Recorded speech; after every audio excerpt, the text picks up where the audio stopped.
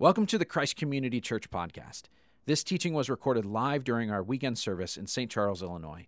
We invite you to join us in person any weekend in St. Charles, DeKalb, Aurora, or Streamwood. Learn more at ccclife.org. And now, enjoy the message. Have you heard about the companies who are paying people to sleep? You heard about this?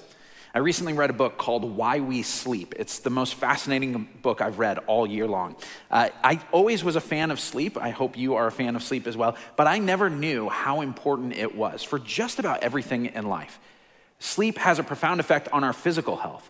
Consistently getting less than 6 hours of sleep increases your risk of heart disease by 45%. If you got less than 6 hours of sleep last night, you are 5 times more likely to have a heart attack today. Too little sleep weakens your immune system. It increases your risk of cancer and Alzheimer's. It makes it harder to lose weight if you're on a diet. It's harder to regulate your blood sugar. The list goes on. And sleep isn't just good for your body, it's good for your mind as well. If you're trying to learn something new, if you study it today and you don't get a good night's sleep tonight, it won't stick tomorrow. Your creativity is lessened when you have too little sleep. Your problem solving is lessened. If you have 10 nights in a row of 6 hours of sleep, cognitively speaking, it's the same as being legally drunk. Sleep improves your emotional and relational health. When you sleep, you actually process the experiences of the day. Dreams are really important. If you're processing traumatic or painful events, you need to have time in dreams. If you get less than 7 hours of sleep at night, you'll actually have a harder time recognizing the expressions on other people's faces, and you'll misinterpret interactions you have. You'll be quicker to get angry and respond with emotion in tense situations. And the bottom line is this: sleep improves almost everything you do. And the evidence for this is so strong that some workplaces have begun offering financial incentives. They're giving bonuses to people who consistently log 7 hours of sleep or more. And because they know this is one of the best ways to improve workplace performance if you just get a good night's sleep. Now, I find this really ironic because when you think about what causes you to lose sleep, for a lot of us, it's workplace stress.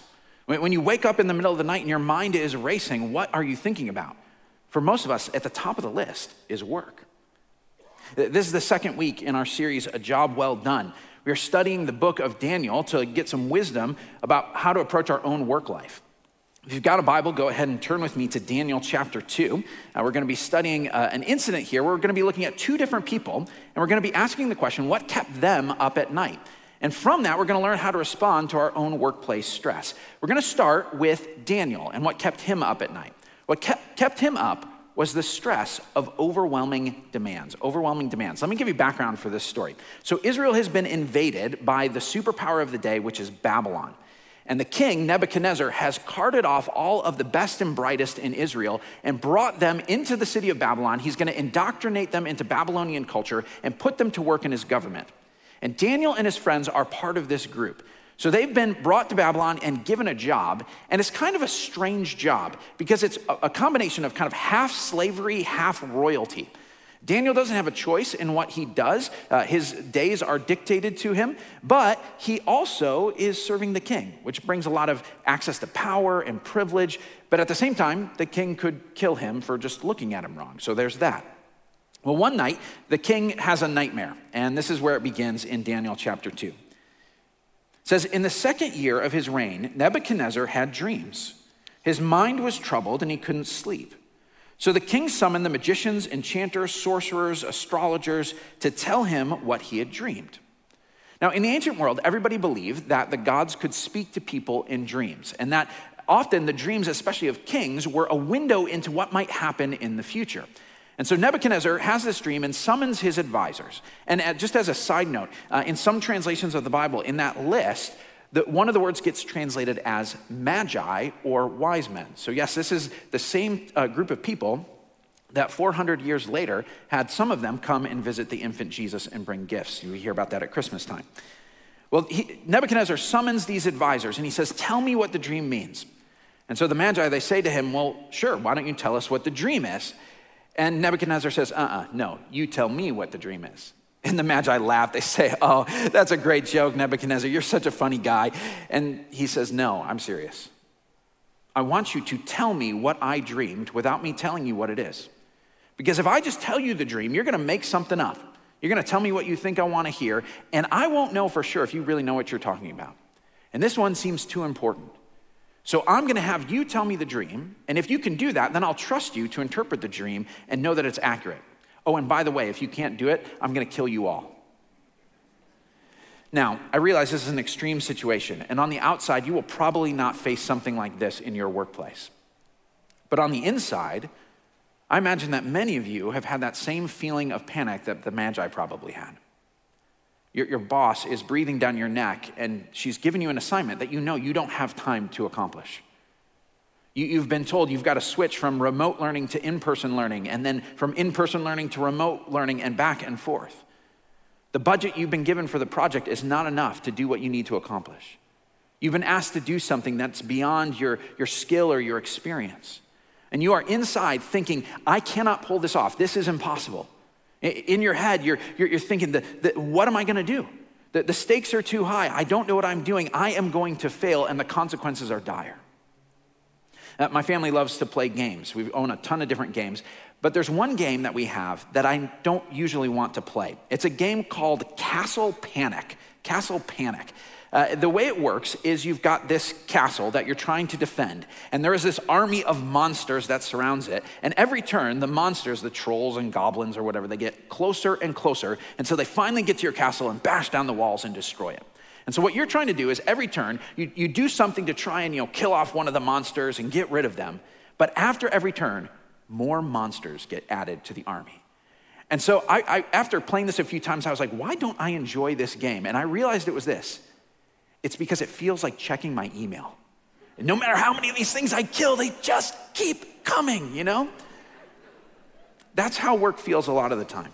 The task list keeps getting longer and longer, but your ability to keep up keeps going down and down. What do we do when we face overwhelming demands? Now, obviously, sometimes when you face a new challenge, it's an opportunity to grow. You learn a new skill, you deploy a new strategy, you put in some extra time, you work harder, you work smarter, and the challenges become an opportunity for improvement. That's really great. But sometimes it's beyond just you being able to adapt to the new situation. When that happens, a good place to start is actually doing what these advisors, these magi, did with Nebuchadnezzar. Look at what it says in verse 10. The astrologers answered the king, "There is no one on earth who can do what the king asks. No king, however great and mighty, has ever asked such a thing of any magician or enchanter or astrologer.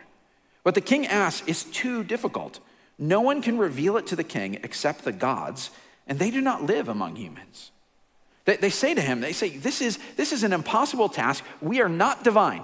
We are not gods. We are human beings, and we simply cannot do this. When we are faced with overwhelming demands, this is the first thing we should do. We should acknowledge our limits. You need to acknowledge your limits.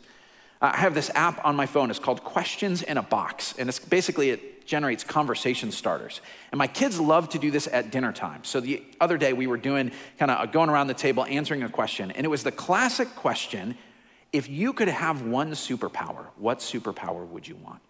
So my daughters, both of them said the same thing. They said, we would want to be able to turn into animals. We could become anything we wanted, but we keep our human brain, so we would, not become a mouse and sort of get stuck there and never figure out how to become a human again or whatever. My son, he said he wanted to be able to fly, but he kind of debated because he said, could I be able to drive a crane? And I didn't want to tell a 4-year-old, actually, that's not a superpower. You might actually be able to do that, because to him, it's like, that's awesome if I could drive a crane. For me, the first thing that came to mind was, I'd like to be able to stop time. Like in Saved by the Bell, Zach Morris, where it's like, time out, and then he can make a snarky comment to the camera or whatever. I would want to be able to do this so that when things are overwhelming, when I've got more to do than I can get done, I could pause the world around me and take as much time as I needed to get caught up on my to-do list. Now, I feel like that's a very adult, boring kind of answer, but I would also settle for being able to be in more than one place at one time. That would help me get some work done, or always being able to remember people's names. That would be great, wouldn't it? When work is overwhelming, it tempts us to try and be superhuman. We try to stretch ourselves beyond what's realistic or healthy or wise. And this is one of the reasons so many of us work too many hours, and we don't take vacation time, and we can't put down our phones. We're trying to be more than we actually are, to go beyond our limits. But it turns out we are not superheroes. We are not gods. And there's something really, really healthy about being able to say that, acknowledging we can only do so much. And sometimes what that means is setting boundaries. I think first and foremost, it means taking a Sabbath. What I mean by that is setting aside a day simply to rest and recenter on what's important, refocus on God. This is deep biblical wisdom. Boundaries also mean setting time on when work starts and when work ends in your day. And sometimes that seems really obvious, but a lot of us, it's surprising how much it bleeds into everything that we do. This means not checking email the first thing you do when you wake up. There are a whole lot of people, when they roll over and they grab their phone, the first thing they do is see what their messages are. Personally, I had to turn off alerts for my email app so that I wasn't all the time being told how many new messages were in there. I actually turned off that little, the notification icon that says the number of here's how many messages you have unread. I didn't want to see that except when I was checking email, so that I'm checking email when I'm checking email and it's not intruding into the rest of my life. Having boundaries means saying no to things that you could do, but you don't have to do.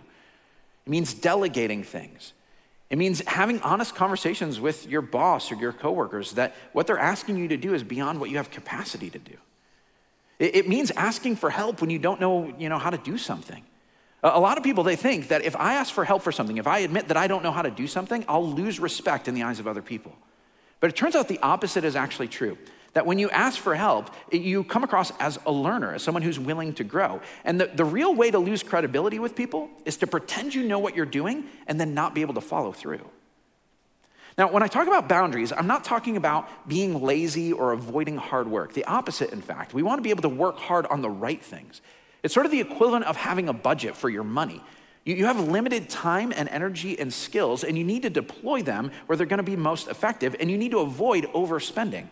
Because just like with credit cards, if you try to pay for work right now with something you don't have, you will end up paying for it in the future. But knowing your limits is not just a matter of being productive or sort of self-care. It's also a spiritual statement. It is a theological statement. It is saying, I am a creature, not the creator. God is God, so I don't have to be. And so as your pastor, let me give you permission. You are allowed to be a human being. You are allowed to be a person in one place at one time and acknowledge your limits.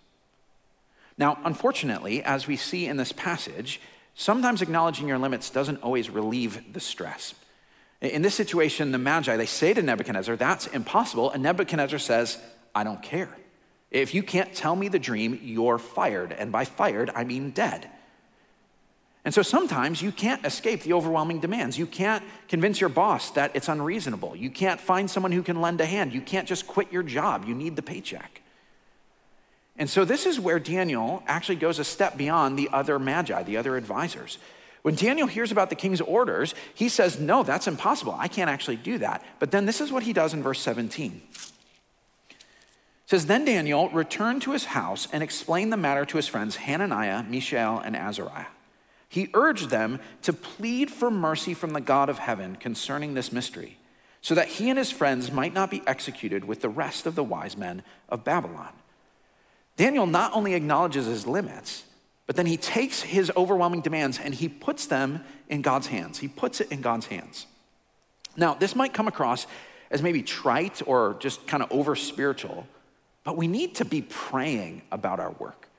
Ask yourself the question, when was the last time you prayed about work? Now, I know we just did that a little bit earlier in the service, so a few minutes ago you probably prayed about your work, but I mean, even beyond that, for a lot of us, we kind of live a TV dinner tray kind of life. We've got everything, in compartments, different areas. We've got, family over here and work over here and fun over here and God over here, and they never touch each other. They're all divided. And so when we're at work, we never think to bring in the spiritual things and actually pray about what we're doing. Now, a lot of us, we might pray about a work situation when it gets really, really bad, but it's important for us to have a regular habit of the ordinary challenges we face, to be praying about those every day. So what do you need to pray for? Do you need to pray for the project that you're not sure you can get done on time? Or the tense relationship with a coworker? Or your sore muscles and aching back? Or the trigonometry test you have coming up? Or the declining sales numbers? Or the new person you need to hire? Do you need to pray about potty training? Or the student that you can't motivate? What is it that you need to pray about? This is actually one of the things that you can do when you wake up in the middle of the night and you're thinking about work. Don't just sit there and kind of go through the loop again and again and again. Actually start praying about it. Put it in God's hands. You might even want to make this part of your end of the day routine. So this is what I do when I get done with work. I actually stop and I pray. I say, God, I'm stopping now. I actually say that. What got done today will have to be enough. I'm putting it in your hands until you want me to do something more tomorrow. I trust you with my work. You might need to do this at the end of the day when you go to bed. When I lay down at night, kind of when the lights are out and my head's on the pillow, I will often pray this prayer. I'll say, God, thank you for this moment of grace. Right now, no one is asking me to do anything. No one is evaluating me. There are no demands on me right now, but I simply can be in your presence. Thank you for this rest. Thank you that right now, even while I sleep tonight, everything that's going on is in your hands, as it always is. But this isn't just important for you to be doing personally. This isn't just something for you individually to pray about. This is something you need to bring the people around you into, to ask other people to pray about. So Daniel, he goes to his friends, Hananiah, Mishael, and Azariah. Now, maybe you don't recognize those names.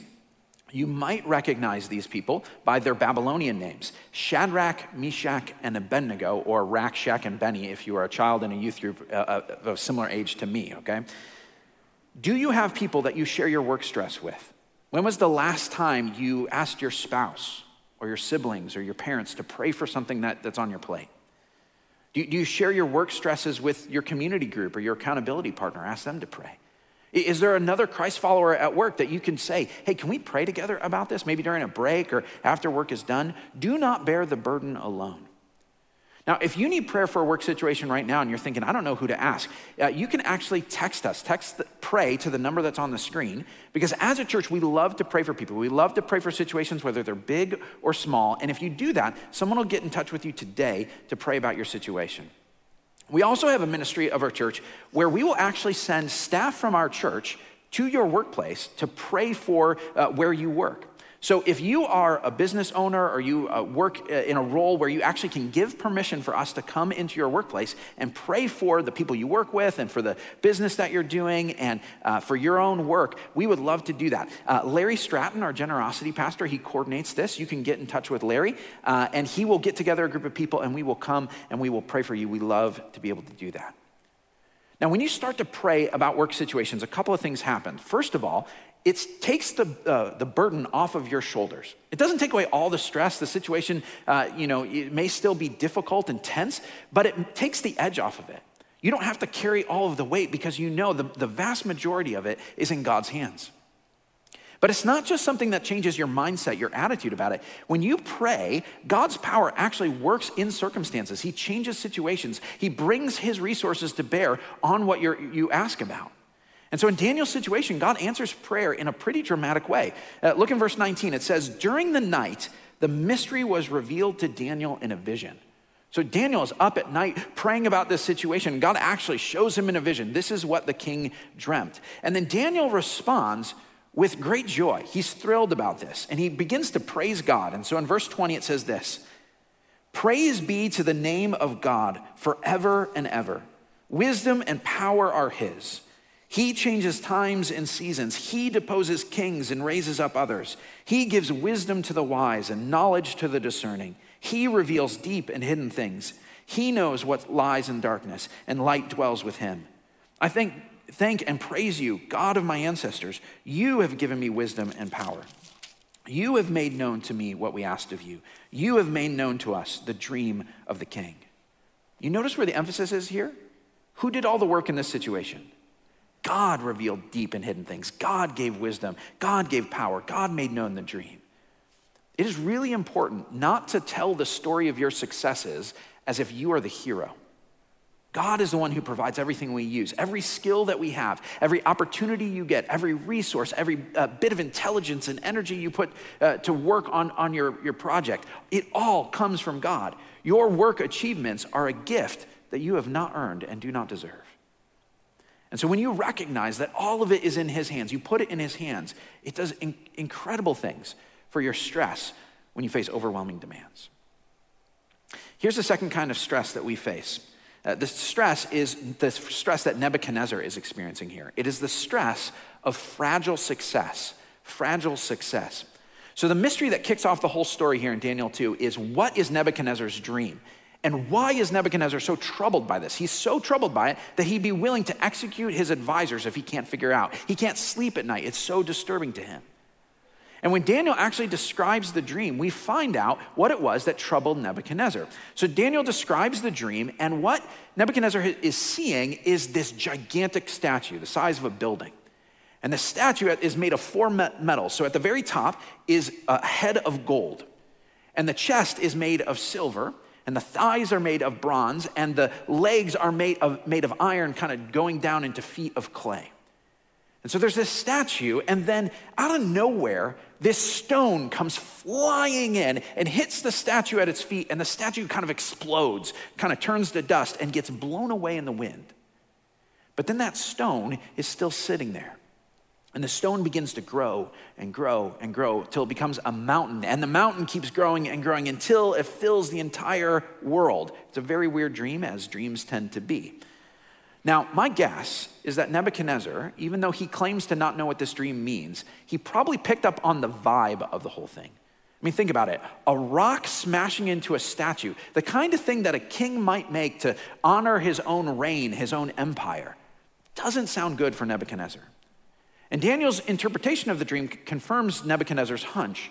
So the 4 different metals, Daniel says, they represent 4 different empires. So the head of gold represents Nebuchadnezzar's empire, the Babylonian empire. The silver part, the chest, it represents the empire that's going to come after Babylon, Persia.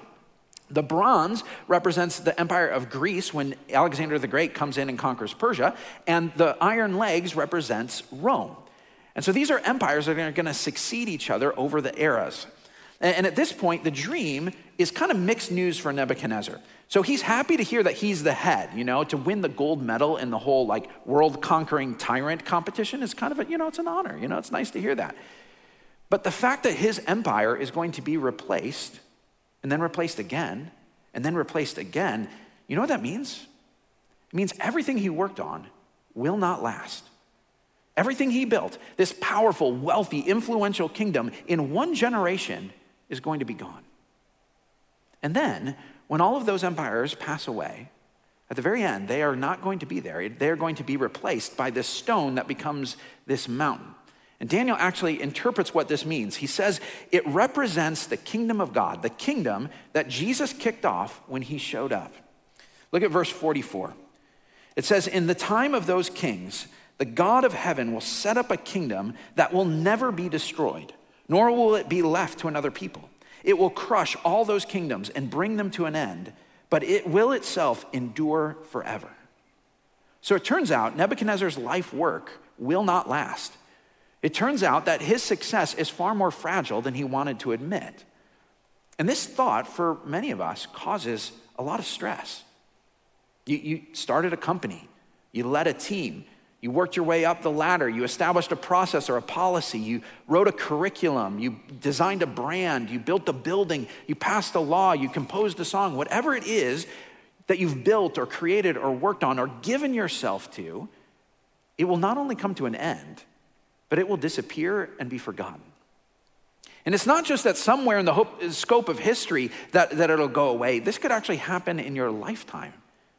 All it takes is a change in the market, an illness, a lawsuit, a downsizing, a bad decision, a new technology, a global pandemic, and the career you've built could be upended.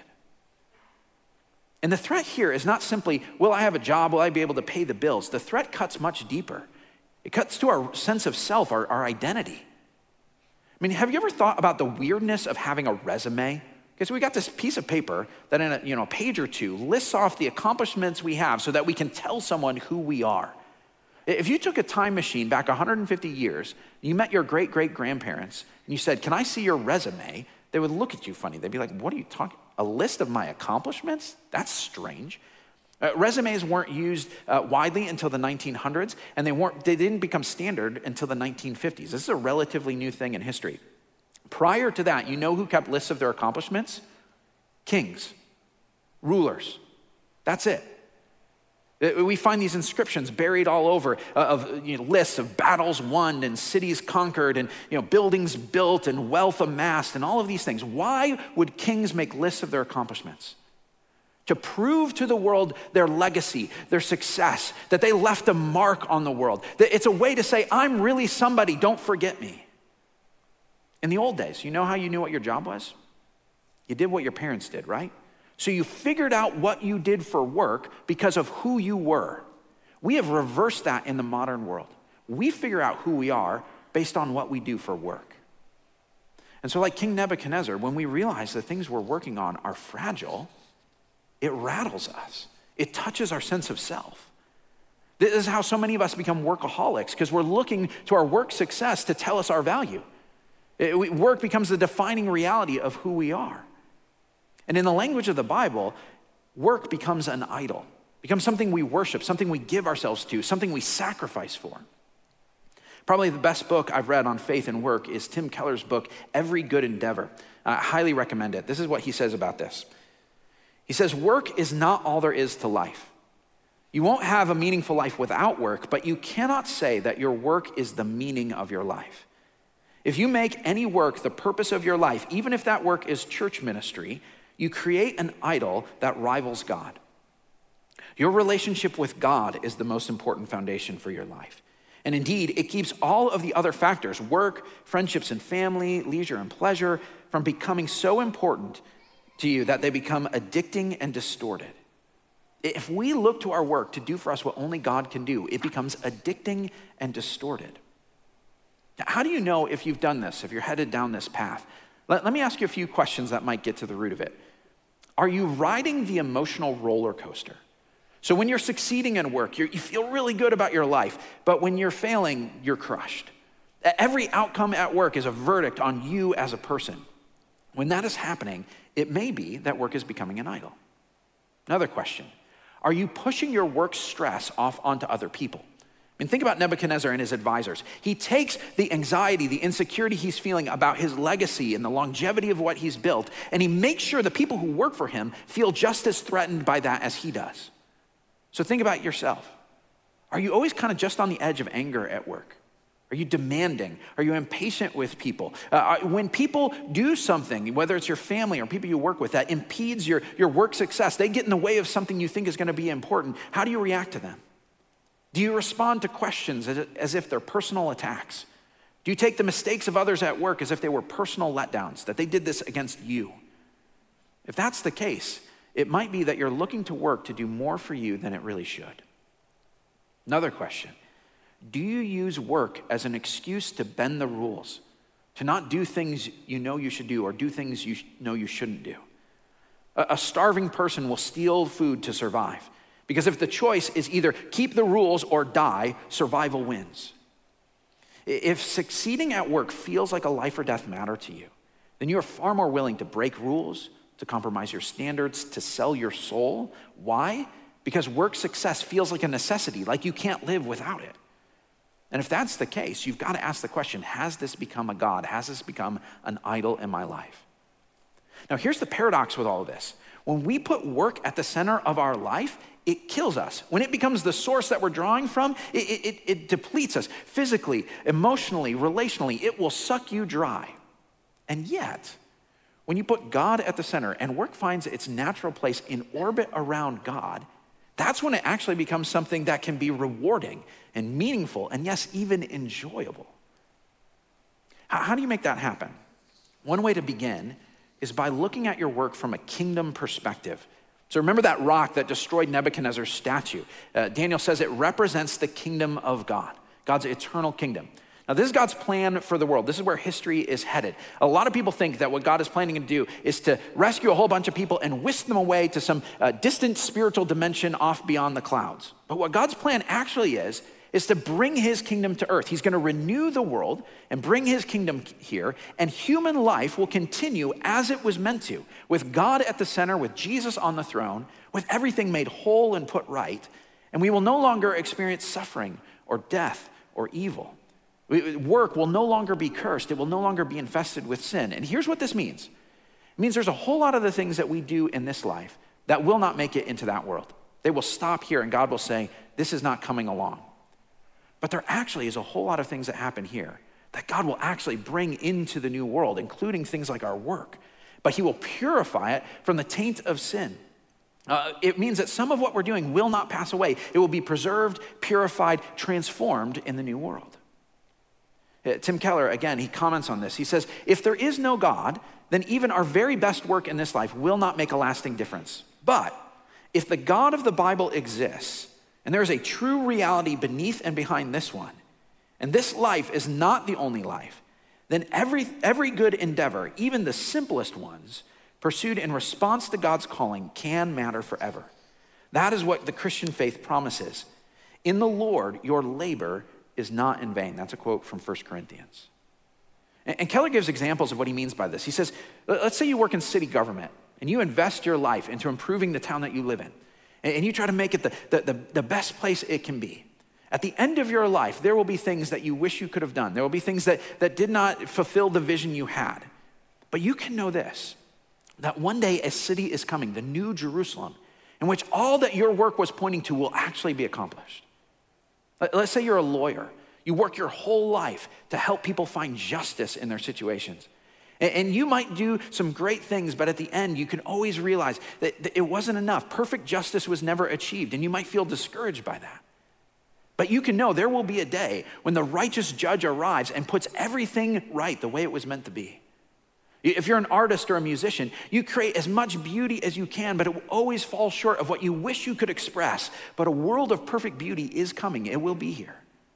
If you're a doctor, no matter how much health you bring into this life, death always catches up. But there will be a day when death is no more, and all the healing you've worked for will become a reality. How does working with the kingdom in mind actually address the stress of fragile success? Two different things. If you work with the kingdom in mind, you will never make too much of your work, no matter how significant it looks. You won't invest all your hope and your identity in your work success. It doesn't matter what title you have, what accolades you receive, what legacy you leave. You know it might turn out to just be the head of gold. It looks good right now, but eventually it will be crushed and it will blow away in the wind. So you hold it loosely. But at the same time, if you have the kingdom in mind, you will never make too little of your work, no matter how insignificant it looks. You will never make too little of your work, no matter how insignificant it works. When your work goes unrecognized, or what you accomplish falls short of what you dream, if you feel like you're stuck in a dead-end position, when no one is impressed with when you tell them what you do, you remember that kingdom mountain that filled the whole world, it started off as a little rock. And Jesus actually tells a parable about this. He says that at the final judgment, there are going to be some people who the king is going to reward. And they're going to say, what are you even talking about? What did we do for you?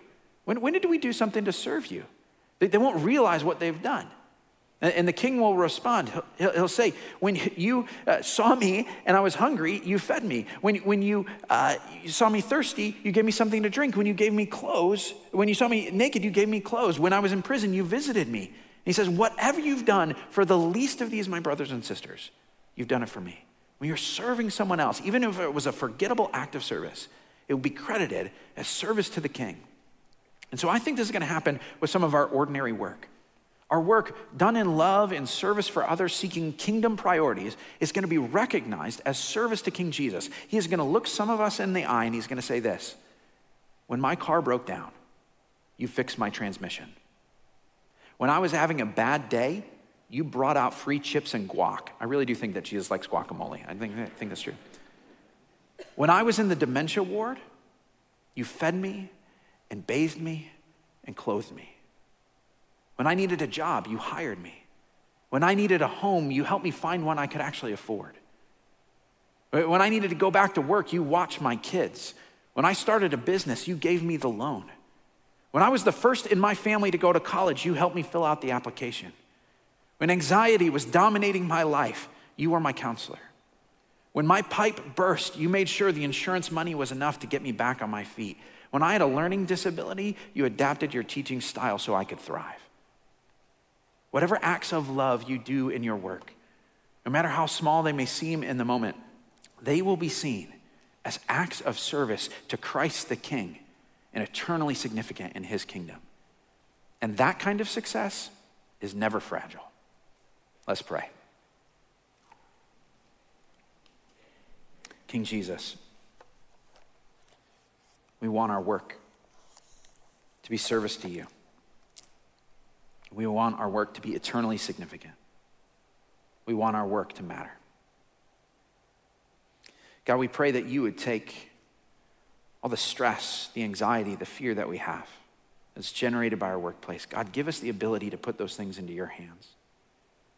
I pray that even this week that you would help us in moments when we feel overwhelmed to cry out to you, to not simply try to work it out on our own, but that we would lean on you. God, I pray that in our situations you would show up in ways so we can point to it and say, that was God, not me. God, you deserve the credit for all the success that we have. It all comes from you, and we are so thankful that it doesn't depend on us. We pray this in your name. Amen.